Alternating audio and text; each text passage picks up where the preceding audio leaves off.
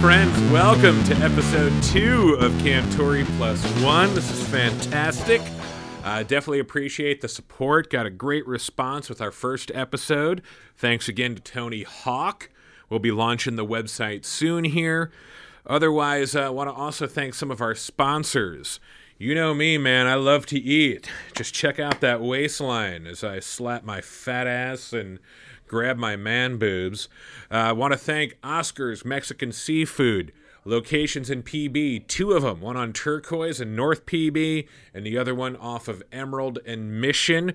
You can also find them in OB on Newport, throwing down some of the best tacos I have ever had in my life. Seriously, as addictive, I don't know, as Breaking Bad. They're amazing. Breaking tacos, spicy shrimp, surf and turf over at Oscar's. Love Juan and the crew down there. Also want to thank, in other food-related news, freshandfitmeals.com. If you're looking to trim down that waistline around the holidays, after the holidays, you got to check out freshandfitmeals.com. Seriously, these guys are legit. It's kind of like... What's the food service you use, Gennard, when you're trying to drop a few? What are you doing Jenny Craig, or what are you doing? Oh, I ain't doing anything, dude. I'm just dropping the pounds. You're just dropping them, please. I see you freezing those frozen meals, dude. Packed with what is it? What is it? Easy cuisine? Is it fresh and easy? Fresh and easy. No, you got to go fresh and fit, bro. I'm telling you, it's fresh food delivered to you at the gym, your home, your workplace. It rules, man. Just good meals, good food.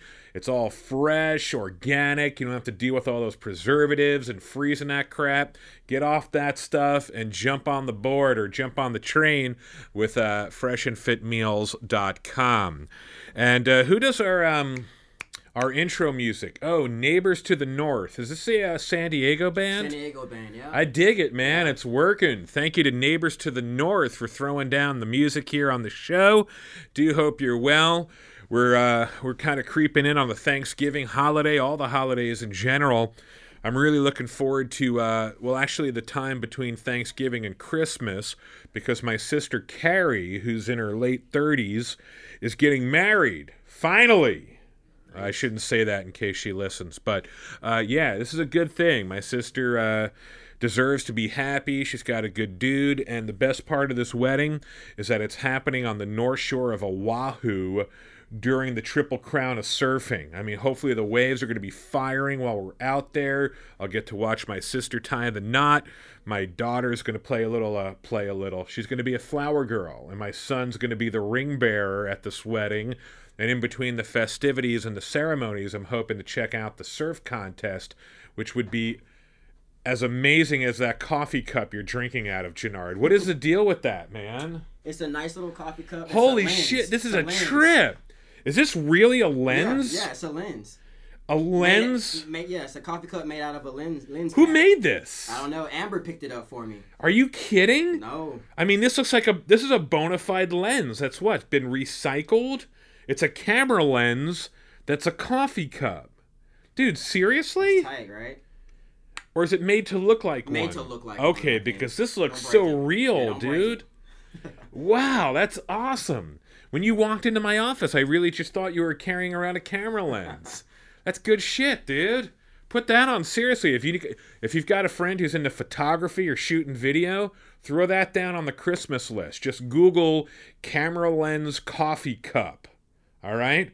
I'd like to take that out with me to Hawaii, man. Some of that Kona coffee out there. Come on. So we sat down with Kenny Weissberg. I've known Kenny over the years. He's a radio host. He used to book Humphreys, all the concerts down at Humphreys. And now he's I was going to say best-selling, but this book just hit the market. It's called Off My Rocker. It's a new book from Kenny Weissberg, and I got to sit down with Kenny for a good chat, man. We talked about everything. His career, getting into radio, our tenure together over at 91X, and how this book came about. Let's check it out.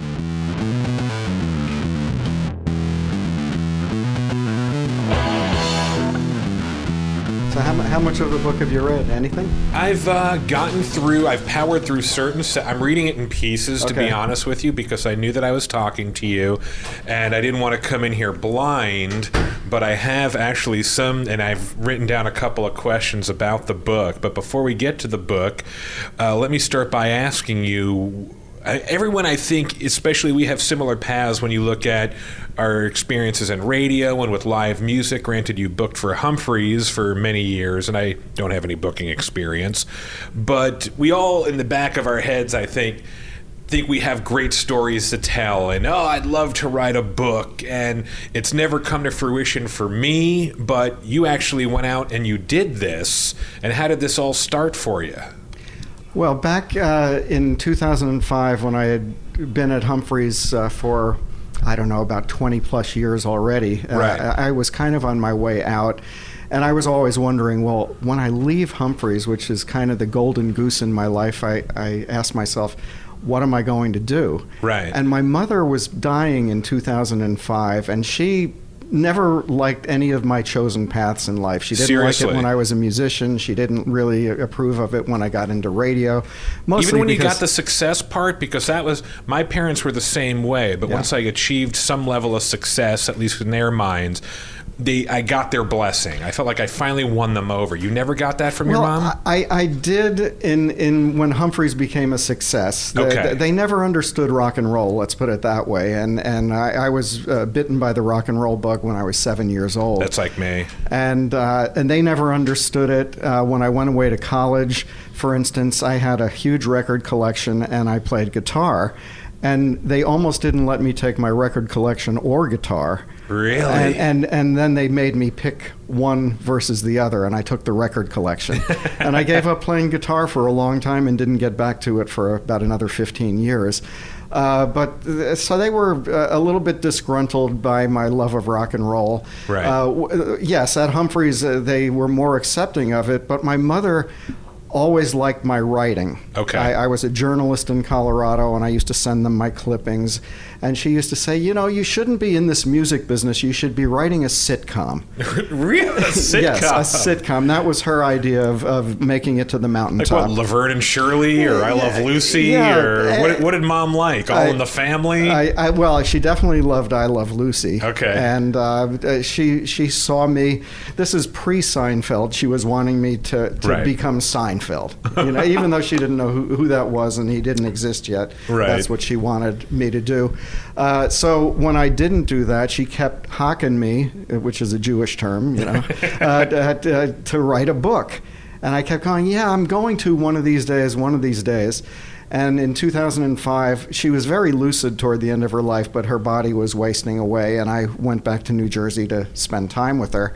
And she literally, on her deathbed, she said to me, when are you going to write your book? Really? Yes. And that was, I think those were the last words she said to me before going into a coma. And she died. No way. She knew she was dying. She died a few days later.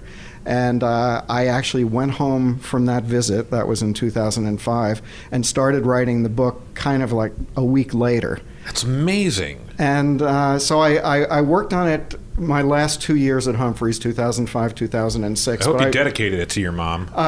She's in the acknowledgments, for sure. I dedicated it to my wife, who's been with me for 41 years, and also... Yeah, she's really had to put up with you. Questioned my career choices on several occasions. Yeah, I get that at home, too. She's an artist, so she's more understanding. Oh, that's cool.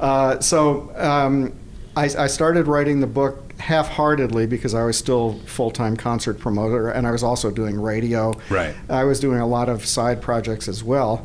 And when I stopped working at Humphreys and then got fired by 91X during I remember that. The purge of 2007. Yeah, that was a crazy time. That was my year, end of 2007, right before the recession. I beat you out the door by several months. So I started working on it in earnest in 2007. And then there were some people that really got behind me and said, I want to take this to William Morris. I want to take it to Sterling Lord in New York. All these major agencies. Now, why do you feel that you had a story, though? Because that's always been my thing. It's like, look, I'm not Adam Carolla. I'm not Dr. Drew. I'm not a national talent. Who's going to want to hear from some jamoke in San Diego? That's what the agencies that rejected me said. Oh, sorry. No, it's true, and you're not wrong to ask that question. The agencies that rejected me said, great stories, great writing, but no one knows who you are. In fact, they even investigated what's Humphreys, and they, the people in L.A. and New York. They Google searched you, checked your Twitter feed, your Instagram. How many followers does Kenny have? Well, this was even all before those things became in vogue, but. And they determined that they couldn't sell books based on me being an unknown. Right. So then I really had to draw it within. I did have stories to tell, and I looked within and said, okay, I'm not doing anything else anyway. And I had made the determination at that point that I was never going to work for anyone again. So I could write the truth without worrying about burning bridges. Good for you, man. And so I sat down and God started. Bless you. I want to do that. You're much younger than I am, though. I still got little kids. Yeah. But when they're out of the house, look out. You'll have to go over all of it with your kids, which I had to do, by the way, before I published this.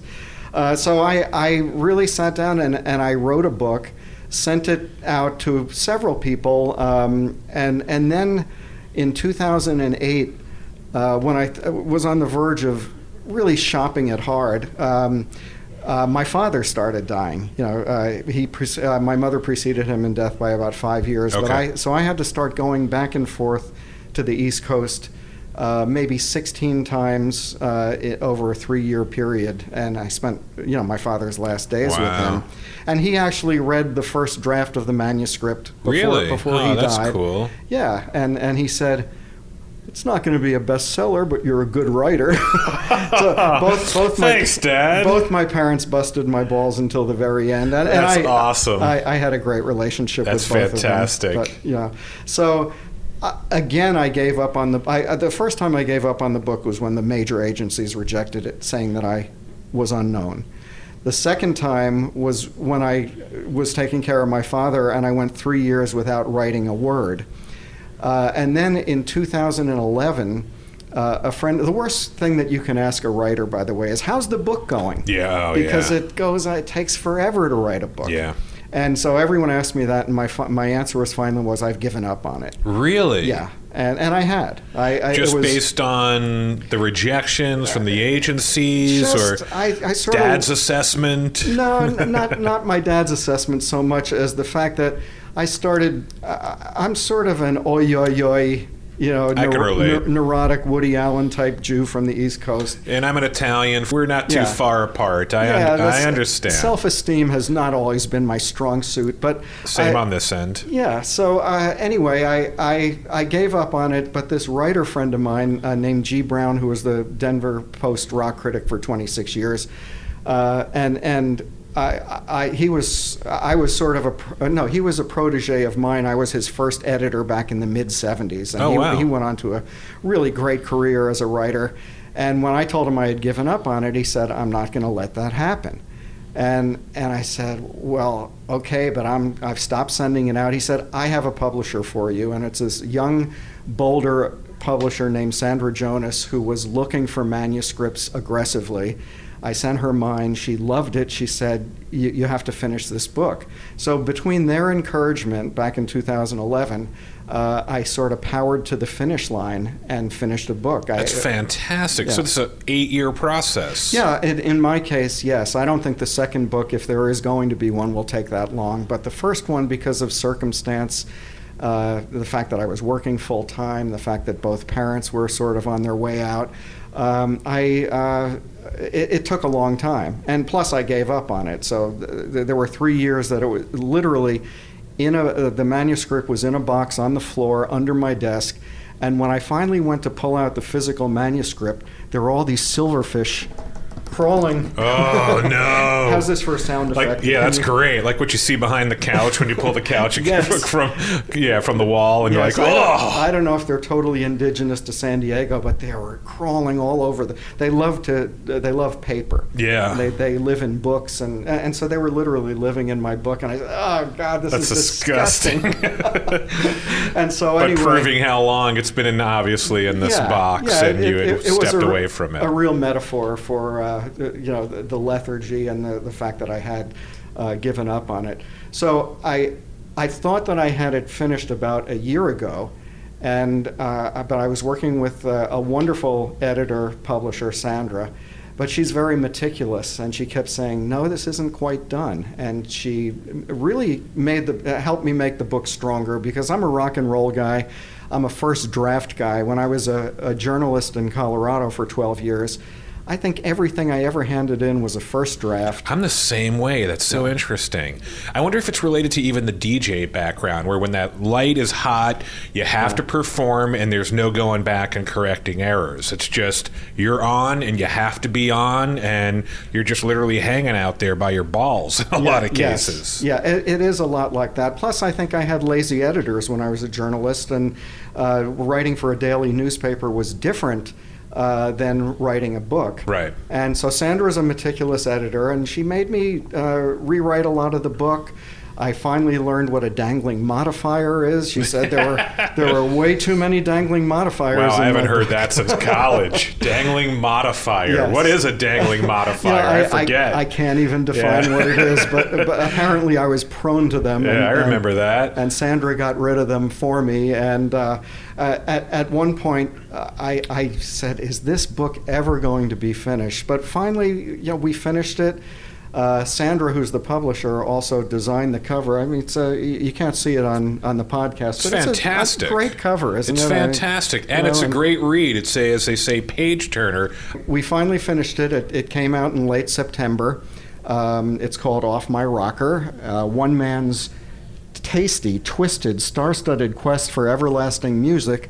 And the book is pretty much about a lifetime devoted to the joys and pain of music. I mean, as I said earlier, the rock and roll bug bit me really early in Yeah, where were you life. living? So you from back east Yeah, then? I'm from South Orange, New Jersey. Okay. So I grew up in the heyday, the glory days of New York AM radio. Oh, wow. There was Murray the K. There was people that you've probably heard of, Chris, in your life. Yeah.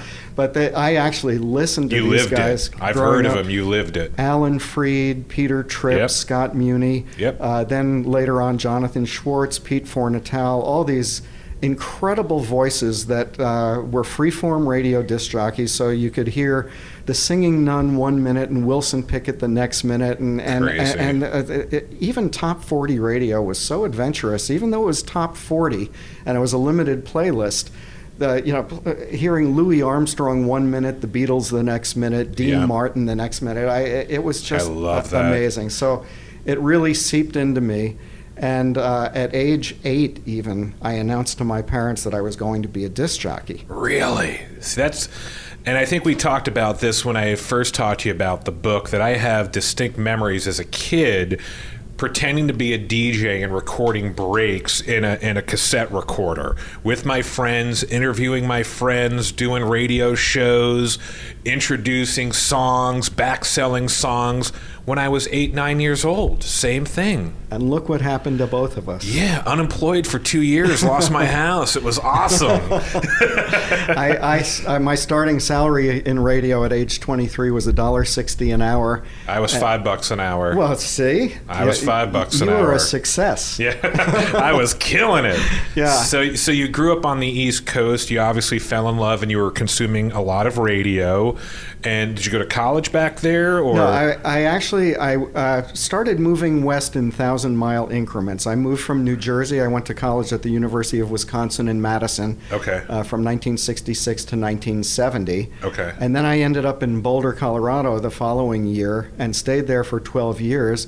And the way that I got my first radio job was I was listening to this station, KRNW, which was 97.3 FM, underground freeform radio in 1971.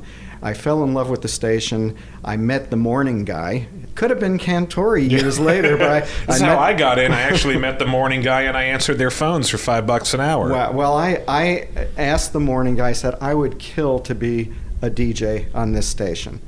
And he said to me, well, how much experience do you have? I said, well, 4 years of college radio, and then I lived in Santa Barbara, in 70 and 71, and I volunteered for their campus station, so 5 years. He said, that's more experience than any of the substitutes have. Let me put you on the list. Wow. And the truth of the matter was I had never been on the inside of a radio station in my life. So you completely lied? I completely made it brilliant. up. Well, I don't... I got my job at 91X by lying. That's another story, but it happens a lot in this industry. Well, after this podcast, we'll sit down and... Another time, over a beer. Yeah, so anyway, he went to the owner of the station, because his name was Jason, and he was leaving to move to Denver to be in Denver radio. And he went to the owner of the station and said, Kenny Weissberg has more experience than any of the other 12 substitutes. Oh, hilarious. You should put him right to the top of the pile. I write about this in the book, and I don't encourage kids to go about getting their jobs this way, but...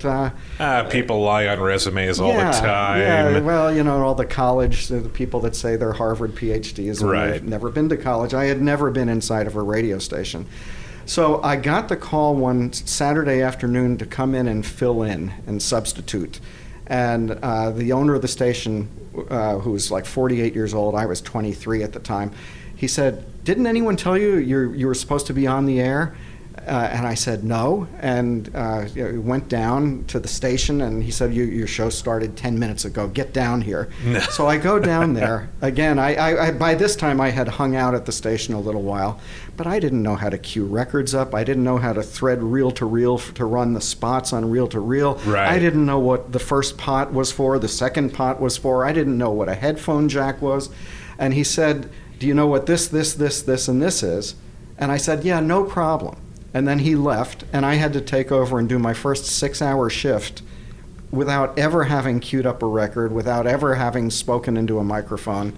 Now, do they have programmed music at this point, No, or are it was you programming all the free music? form. There were 10,000 vinyl LPs on the wall. Oh, but brilliant. I didn't have any time to prepare for this show. So you're just pulling crap off the wall. Well, he had left his show. He was tracking a Tom Paxton album, Greenwich Village folky from the 60s. Yeah, of course. And so I said, okay, Tom Paxton. Okay, let me get Bob Dylan. So the first song I ever played on the radio was Stuck Inside of Mobile with the Memphis Blues again. And then I did, I said, okay, I need to buy more time. So I played Sad-Eyed Lady of the Lowlands, which is 11 minutes and 19 seconds. So I had time to figure out how to work the equipment. Right. The phones were ringing. I had to pick up, there were no receptionists in those days, so you were answering your own phones. Queuing records, cutting tape, pop it on. So somehow I got through that first shift. The feedback back to the owner of the station was good. My friend Jason quit the morning show 2 weeks later to move to Denver, and all of a sudden, 2 weeks after my very first radio show, I was doing morning drive in Boulder, Colorado. Oh, that is fantastic. And it led to like 36 years on and off on the radio. Fantastic and eerie, because I mentioned my first gig was answering phones for a morning show for $5 an hour. Within 2 weeks, they had me on the radio, and it was an AFTRA and a union house at the time. So local AFTRA rep hears me on the radio and says, you got to join the union. And I went from making $5 an hour to $35,000 a year minimum Wow. union wages, and I was a full-time radio broadcaster Wow. in 2 weeks. Well, that is much more than I ever made in radio in my life. I started, I was the co-founder of Boulder's public radio station, KGNU, which just celebrated its 35th anniversary, but I was literally in charge of the volunteers that were digging the transmitter site before the station ever signed on. That was a wonderful experience, but that was my highest paying gig in radio. I was making $11,000 a year. No way. Are you kidding? And working 80 hours a week and loving every minute of it. Of course. Every minute of it. My favorite time in radio was literally those first couple of years. I was happier making $5 an hour those 2 weeks or however long it was than the last 2 weeks at 91X when I was making crazy money, or for me at the time it was. So how long did you spend in Boulder? I was in Boulder from 71 to 83. Okay, so good amount of time there. Yeah, and radio kind of led to everything. Radio, there were 3 newspaper and magazine editors that were fans of my morning radio show. They all called me within a month of each other and said, you know something, you should be writing. You're such a good talker, you should write about this stuff. And so 3 newspapers and magazines, all of a sudden I was a columnist and a record reviewer and doing it, reviewing the Rolling Stones and Stevie Wonder concert and getting dream gig. 3rd row seats and getting $5 for a column. And I started writing. And then as I was writing articles, I became more and more, they started sort of as puff pieces. I was just praising everyone that I loved, which was fun. But then I started taking the role of critic a little bit more seriously, and I started being critical of some of the bands. And there was a band in Boulder in the 70s that I really liked their first album. They were called Firefall. They, had a couple of AM hits. Okay. But the guys in the band, Rick Roberts had been in the Flying Burrito Brothers. Mark Andes had been in Spirit, and JoJo Gunn. And Michael Clark, the drummer, had been in the Byrds, the original drummer of the Byrds and Flying Burrito Brothers. And so their second album kind of sucked. And I wrote, trying to root for the home team because they were a Boulder band. But I said, boy, they got lazy with this. So Michael Clark sees me on the street. And he was an intimidating guy when he was high, and he was always high. So he grabbed me by the shirt and backed me into the corner and said, I would like to see what you can do.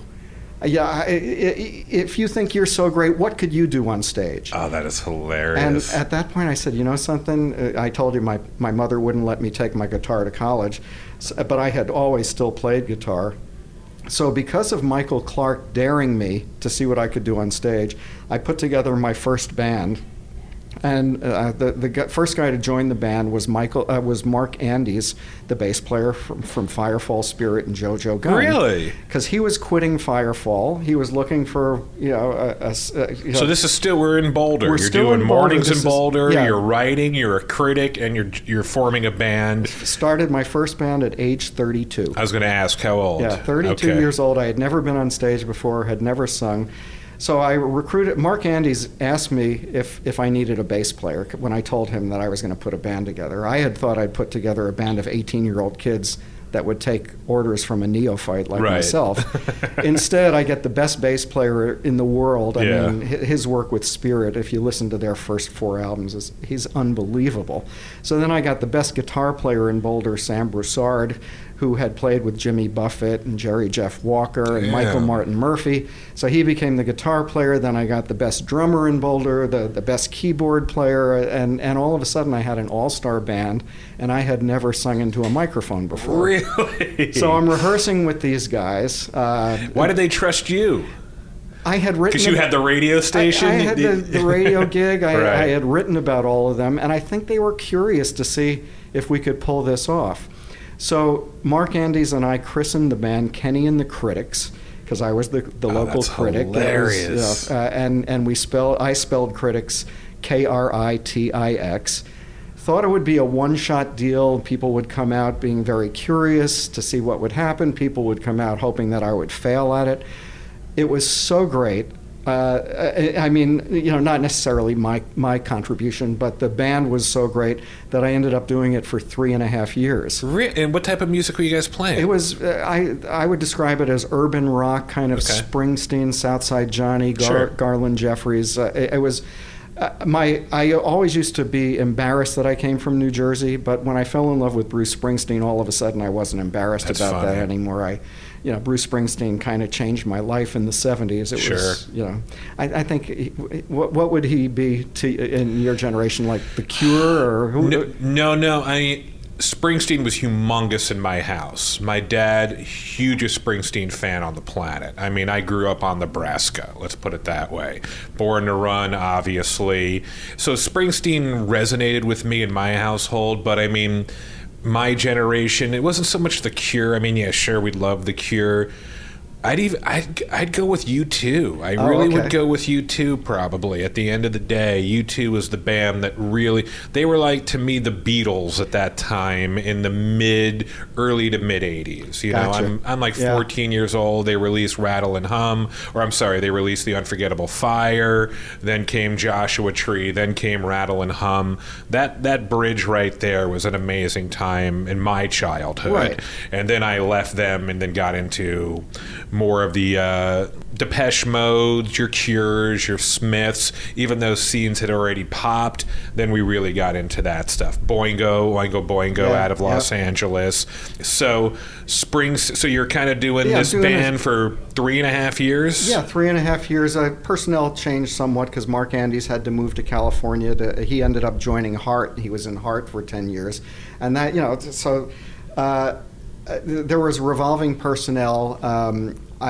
Every musician I ever played with was fantastic, and at the age of 35, I was still making no money doing radio, writing the band. It was all for the love of music, of course, and the weed and the women. Yeah, and I felt bad. I had been married. I was raising stepchildren by this time, and I was not really the most supportive stepfather. It was all about you, right? Yeah, pretty much. And I wasn't. I was paying rent to my wife, who had owned the house from, her divorce settlement had happened, and I was literally paying my wife rent to live in the house. Wow. And I started saying to myself, something, I need to make a living somehow. Going back to radio, one of my earliest fans on the radio, dating back to 1971. Bought a concert company in San Diego that was failing. I won't go into the names because I talk about these people in the book. Sure. And I changed the names because it was such a dysfunctional company. So he called me in Boulder, and I was just getting ready to go on a tour of the ski resorts in 1983. Right, we're playing Vail, Aspen, Copper, Breckenridge. I snowboarded them all. Yeah, and we had a whole summer, a whole winter of gigs lined up, and I was excited about that. But then this friend flew me to San Diego, and he said, I want you to watch my investment. I want you to work for this concert company. So leave radio, leave the band, leave everything. Boulder. Right. And I was ready for a career change, but I never really held concert promoters in high regard. Yeah. I mean, they all are in it for the bottom line only. Not all, but most of them. And I met the people that I ended up working with out here. I thought, these people are kind of weird. Yeah. But I took a leap of faith and did it anyway. And what I write about in Off My Rocker is the first day that I moved out here. My friend had a checkered past but he was going legit. He had problems with drug dealing in the 70s. He had made a lot of money. He got busted. He went to jail. He got out of jail. He went legit. So he calls me up. Or he up went into the music business, at least. I don't know if he called that legit, but no, I got you. He was really, for a while, he managed the church, really? Out of Australia. Oh, yeah, so love the church. Yeah, he was going, one of my first jobs was driving the church around San Diego to go to radio interviews. So that was That's fun. Funny. Steve Kilby, Marty Wilson Piper, I still remember those guys like it was yesterday. So, he flies me out. I agree, for the humongous. You're talking about making $35,000 when you join the union. My starting salary to come out and do Humphreys was $27,000. Oh wow! And that to me was. And what year is this? Early 80s. 83. Okay. So you uproot the entire family, your wife, the stepkids? Yeah, the stepchildren were about to graduate one had graduated from high school, the other was about to.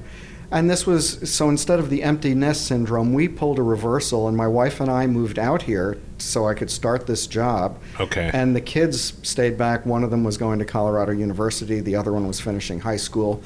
And we left him with, kind of a house sitter, and it was precarious. Yeah, I was going to say, man, here, keys to the house. Yeah, you're in college. You got a kid in high school. And so I flew out early.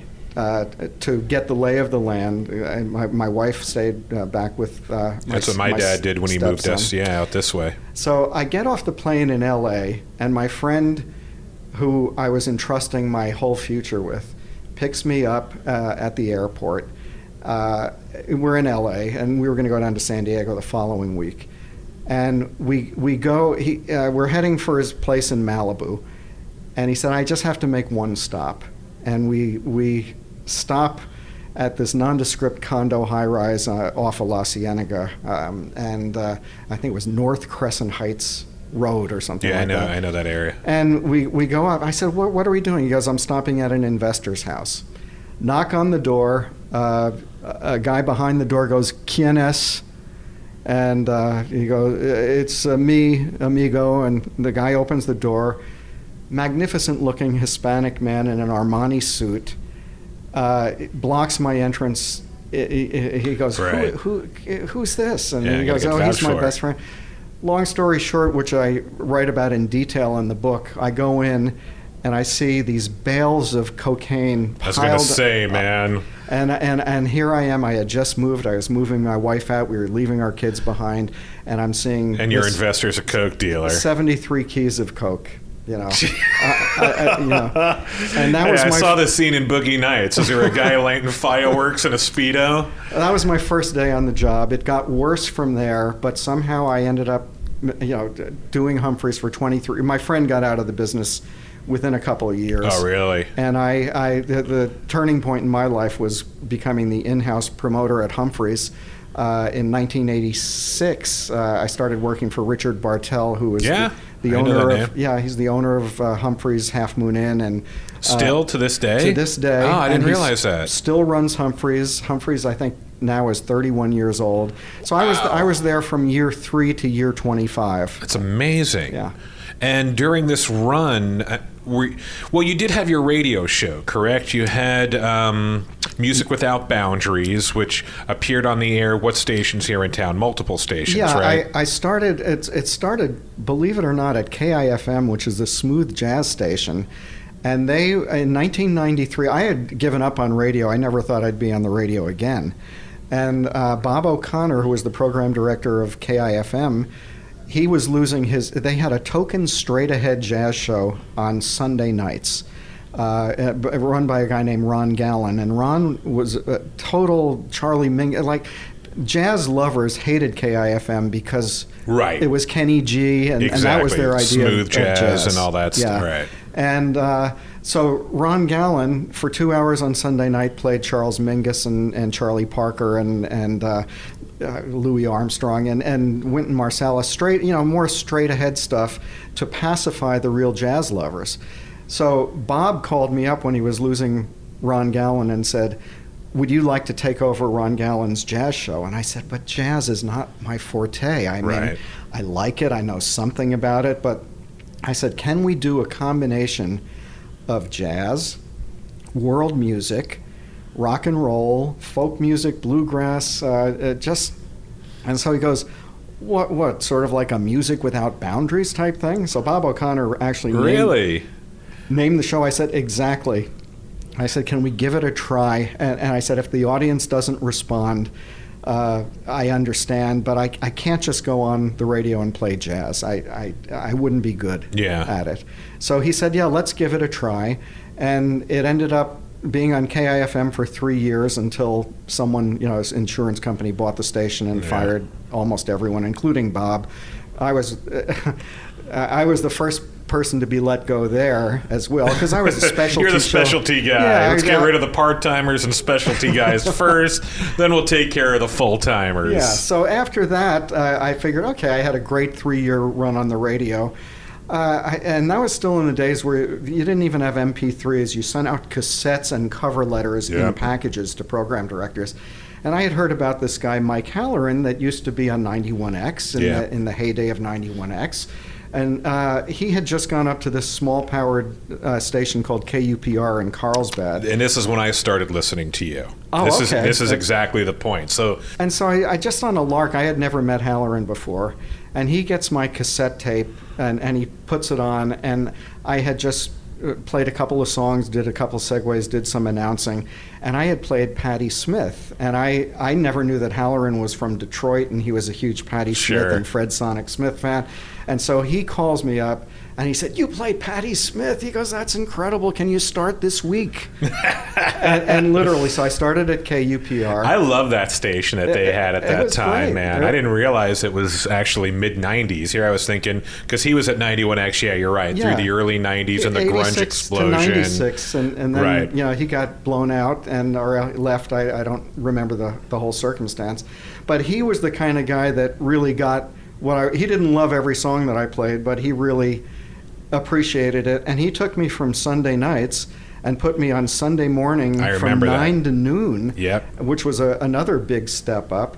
And I said, "Oh, this is great." And driving up from Point Loma to Carlsbad on Sunday mornings at 8 in the morning, and gorgeous drive. Yeah, just a fantastic drive. I really loved it. 10 weeks later, everyone at the station was fired. Right, I remember that. So I figured, okay, that's it for Music Without Boundaries. That was a fun run. But then a year later, Halloran calls me again. He had moved to L.A. and was moving back to take over 92.5, which had been the Flash, and he was changing it to 92.5. Exactly. He called me up on New Year's Eve and said, "I'm on my way back. Can you start this Sunday?" Let's get the band back together. So I said, "Absolutely." I figured, oh, this is great. It was Anya Marina was a part-timer at the station back then, and they just had great music. They did great stuff. My friend Maddie was over there too. Yeah. And I had a lot of friends over there. It was great, and I was twice the age of everyone in the room. Right. When I went to my first staff meeting, it was almost like at the 91X staff meeting when I met you. I was twice as old as everyone. I go in, but I had a certain amount of cred from just being a freeform disc jockey, and all of a sudden it's 1997. I'm still playing whatever I want on the radio. That was unusual. So I figured, okay, 92.5, gonna last forever. Yeah. 31 weeks later, another insurance company swoops in, buys it, fires everyone. That's when radio stations were getting just flipped on a dime every couple of weeks. When's the last time you heard of a radio station getting sold? No one wants to take on those investments anymore, which proves a lot about where the medium is today. But at that time, mid-90s, they were just changing, flipping on a dime, blowing out staff, the whole deal. From there, Halloran was on the verge of going to KPRI and programming that station, and he called me and said, "I want you to come with me." And I said, "Sure, I'll follow you anywhere, Mike." But he didn't take the job, but he recommended me to the owners of KPRI. Yeah. And they hired me, and I ended up staying there for 6.5 years, 304 programs. I was on not only Sunday nights, but I was on Saturday mornings, so they ran the show twice a weekend. I was having a great time there. It just, they were as nice as can be. And then they hired a new program director. Yeah, that's how it goes. That's how it goes. And he came in. He didn't get the show at all. And I know who you're talking about. I know that guy. I know that guy. Yeah, well, he's no longer there. He's not there anymore. Is right. And then they never are. The people who fuck up your life, they never last, man. They never last. They make all these decisions. They turn your world sideways, and then 2 years they're out of the market and back in Arizona. They're corporate henchmen. Yeah, you're right. They're coming to clean house, get the bottom line going up, automate it if possible. It's so true. The less number of people, the better. I do write about it. I don't think I'll ever do radio in San Diego again, so I can sort of tell the truth about what went on in those places. I changed some names. I don't want to humiliate anyone, so some of the names. Yeah, I like how you called the 91X guy that blew both of us out. What do you call the pencil pusher? Pocket protector. Pocket protector. When I met this guy, so Mike Lickenhouse and Kevin Stapleford called me up, and they were retooling 91X. Right. And they called me up and asked me if I wanted to do the show there. And this is after KPRI. Yeah, right. And they put me on Saturday mornings. I think you and your wife used to wake up listening and go, "What the hell is this?" Loved it. Loved it. Loved it. Yeah, so I really remember going into the first staff meeting at 91X. Again, I was, I think I was 57 years old at the time, and everyone else was in their 20s and early 30s. I think Mike Lickenhouse was older, but everyone else was young. And it was just, the first person I noticed was you walking into the meeting. I said, "Oh, there's a guy, he's 6'5". You were in shorts. You had great skin art. You still on your legs. Yeah, I still got them. I remember it like it was yesterday. That's hysterical. What was I doing? I just walked into the room. Was like, "Hey, everybody," or was I part of the organization? No, it was a staff meeting, and I think you had just done your morning shift, and you would straggling over at gotcha. 10 in the morning. And I mentioned something to you about my wife saying, "What the hell is going on the radio right now?" Yeah, and I'm like, "Dude, that's Kenny." You would wake up. I was on Saturday mornings from 7 to 9 a.m. and I would wake up. You would wake up, and I played a lot of songs that were not in English. Like African music, sure, and Brazilian music, and throat singers of tuba, and so you're used to hearing certain things on your station. And that's why I was saying, like the Smiths and the Cure, whatever it was in 2007. Yeah. And I think you got a great kick out of it. I don't know if your wife did. No, she did. She did. And who cares what she thinks? She only cares I'm employed. That's all she's concerned about, that I'm bringing home some money for the fam. But no, at that time, I thought it was fantastic because we just got out of that stranglehold of Clear Channel where the station was in the friggin' toilet. It sucked. The morale was in, everything. It was just awful. And then the resurgence of Glick coming in with Stapleford, who to this day is one of my best friends, and I just loved what he did with the station. It was when great. He first came in, and I just looked at you as part of the rebirth of 91X. So I always held you in high regards as far as your involvement there, but you were also there during the when things got really weird. Well, really weird. Again, I write about this in Off My Rocker about how people go into commercial radio with really good intentions, but they started paying so much for these stations. I mean, way more than they're worth, and there's no hundreds and millions of dollars, literally. There's no way you can make that money back. Never. And, but you want to own a radio station, you want to own a cluster of stations, so you go in there and you buy them, and then you think, okay, well, we have to appeal to the lowest common denominator. And to get those ratings up and to get the ad sales, and it's just, and today, and we talked about this the other day on the hall, what's come of the industry since they've switched from diary reporting, which was basically a popularity contest. You write down a name or some call letters, that's who you're listening to. I'll listen to them all day. I'll just write, 91X from 10 a.m. till 5 p.m. Now they have just a handful of people wearing these PPM, personal people meters, or whatever they're called, and the pool is so small that you have mega huge radio stations appealing to 2 or 3 people carrying these meters around. They're programming an entire radio station or cluster to a handful of people wearing these friggin' meters. So, Chris, let me turn the interview around. What's the future? It's done. It's done? It's done. So commercial radio as we know it is over. And in my opinion, yes. Honest. I mean, when you look at what Spotify just got valued at $4 billion or whatever it was, I just think everything is going on demand digital. It's obviously digital, and podcasts and digital streaming's been a huge thing for many years. But as these new generations keep popping up, and the millennials grow up, then the next generation that follows the millennials, they're not going to be, they just want what they want when they want it, and they're going to learn everything on demand and streaming, and right there for you with no commercial interruption, no DJ interruption. I mean, I think that the future of radio holds so much at this juncture. I think a lot of it is more based on personality, and can you build a community around an individual? But who's that individual? I don't even know anymore. There used to be days where you used to train new on-air personalities in the overnights or the night shifts, and then you get them on in the morning, midday, and afternoons.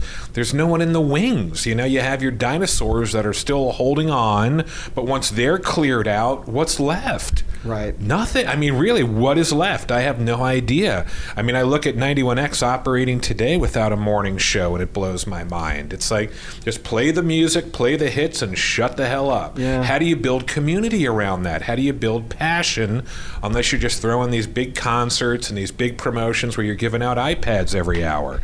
That's my rant for the day. Yeah. Have you weaned yourself, though, of playing music you love on the radio? I mean, do you miss it on a daily basis, or have you gone beyond it? It's a good question. I miss communicating with people. I miss the communication, the broadcasting, and building community around my content. That's what I miss. I had to give up on the music thing a long time ago because I never got to experience it the way you experienced it. I never had a moment in my career where I was able to walk into a studio with a stack of records and play whatever I wanted.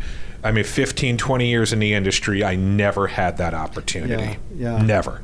And I never did not have that opportunity. Right. I was hired a couple of times over the years to try and do a format, but I would keep sneaking things in, and I would get, I'd say, okay, we'll put you back on Sunday nights, do whatever you want. Just, forget, you failed your audition. And I did. I was not good at that, and Do you miss it?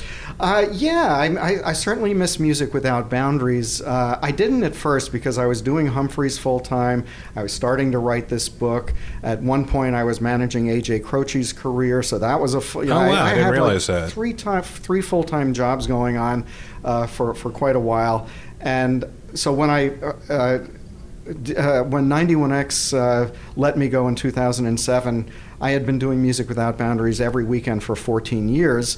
And I said, something, I could use some time off just to collect my thoughts. And because even preparing a 2 or 3 hour radio show once a week and programming it yourself, that takes time. 10, 12 hours of work. Yeah. And I love doing it, don't get me wrong, but I was happy not to do it for about the first year or two. But I'm such a radio lifer and such a fan of the medium. And I am too, which is why we're doing this right now at the end of the day. Here we are, yeah. And so I started missing it.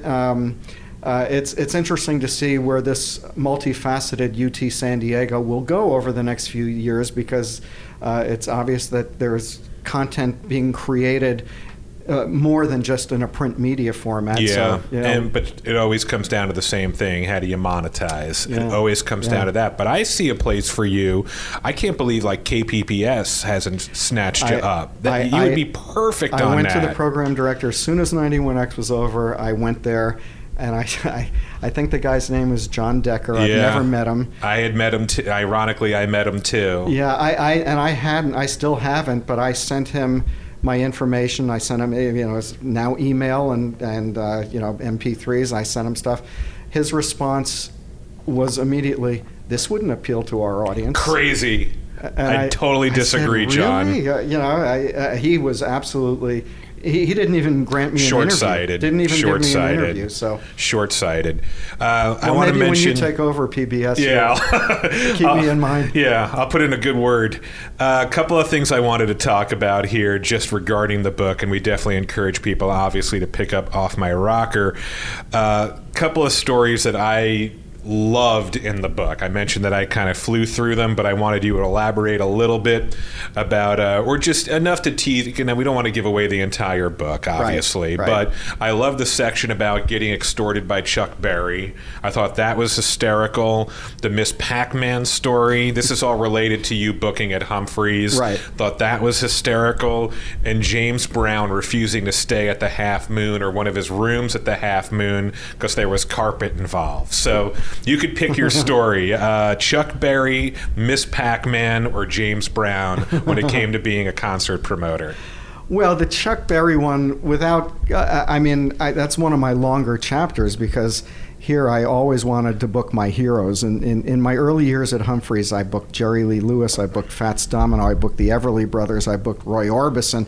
I was just going crazy, bringing all these people that I loved, whose music was part of my life, and I kept trying to book Chuck Berry. And my agent at the time, at William Morris, said, "I want to remain your friend. You do not want to book Chuck Berry." And I said, "Yes, I do." He says, "No, you don't." And for 3 years, he refused to let me book Chuck Berry. Then all of a sudden, the agents shifted territories, and I had a new agent. And the new agent said to me, "Well, what about booking Chuck Berry?" I said, "I'd love to." I said, "But my friend Peter, my former agent, years said no. Said, don't do it." He said, "Oh, no, it's not an issue anymore." Well, it was an issue. And without giving away the whole chapter, Chuck Berry showed up at the gig 5 minutes before he was supposed to go on. I thought he was going to be a no-show. I was ready to go up on stage and give people their money back. And the front desk clerk at the Half Moon Inn calls me up. "Mr. Berry is in the lobby waiting for you." So I run to the lobby. I said, Mr. Berry, hi, I'm Kenny Weissberg. I'm the promoter, and you go on in 5 minutes. And he pulls out his contract and said, you and I have a real problem. Oh, my God. And I had crossed out one little detail, and in the small print at the contract, it goes, any alterations to this contract will render it null and void. Right. And so he goes, you see what you did? And I had crossed out 40-minute show and put 60-minute show. That's the only thing I crossed out. And he said, it's going to cost you another $15,000 to do the extra 20 minutes. Right. And so I said, okay, forget it. We walked him toward the stage. I won't tell the rest of the story. Yeah, it's phenomenal. It is absolutely phenomenal. Well, we appreciate you coming by, Kenny. I wish you so much success with the book. I went to the Amazon page, accolades. I mean, people are really enjoying it. What's the next stage for you with the book? Are you going to be out there doing book tours, readings, promos? How do we get it to paperback? The whole deal. Well, it's available in hardcover and Kindle version right now. Okay. And actually, for an independently produced book, it's a very small publisher in Boulder, so you can't really go to your brick and mortar. You can order it at your brick and mortar bookstore, and it'll take a week to get there because it's being distributed. But yeah, we don't go to those anymore. Yeah, but Amazon.com, BarnesandNoble.com. Again, you can upload it on Kindle immediately if you go there. I recommend the hardcover only because I still like turning pages in books and smelling the pages, and the illustrations are on the Kindle. I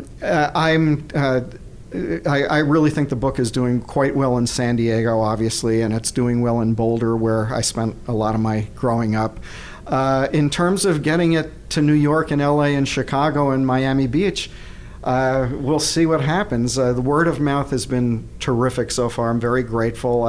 It's exceeded my expectations so far. I didn't know if anyone would read this. The fact that I'm here doing this with you is really... It's an amazing story, and screw the agents in L.A. It doesn't matter. You don't need to be national. You're a big star in my world, Kenny. Well, thank you very much, Chris. I so appreciate your time today.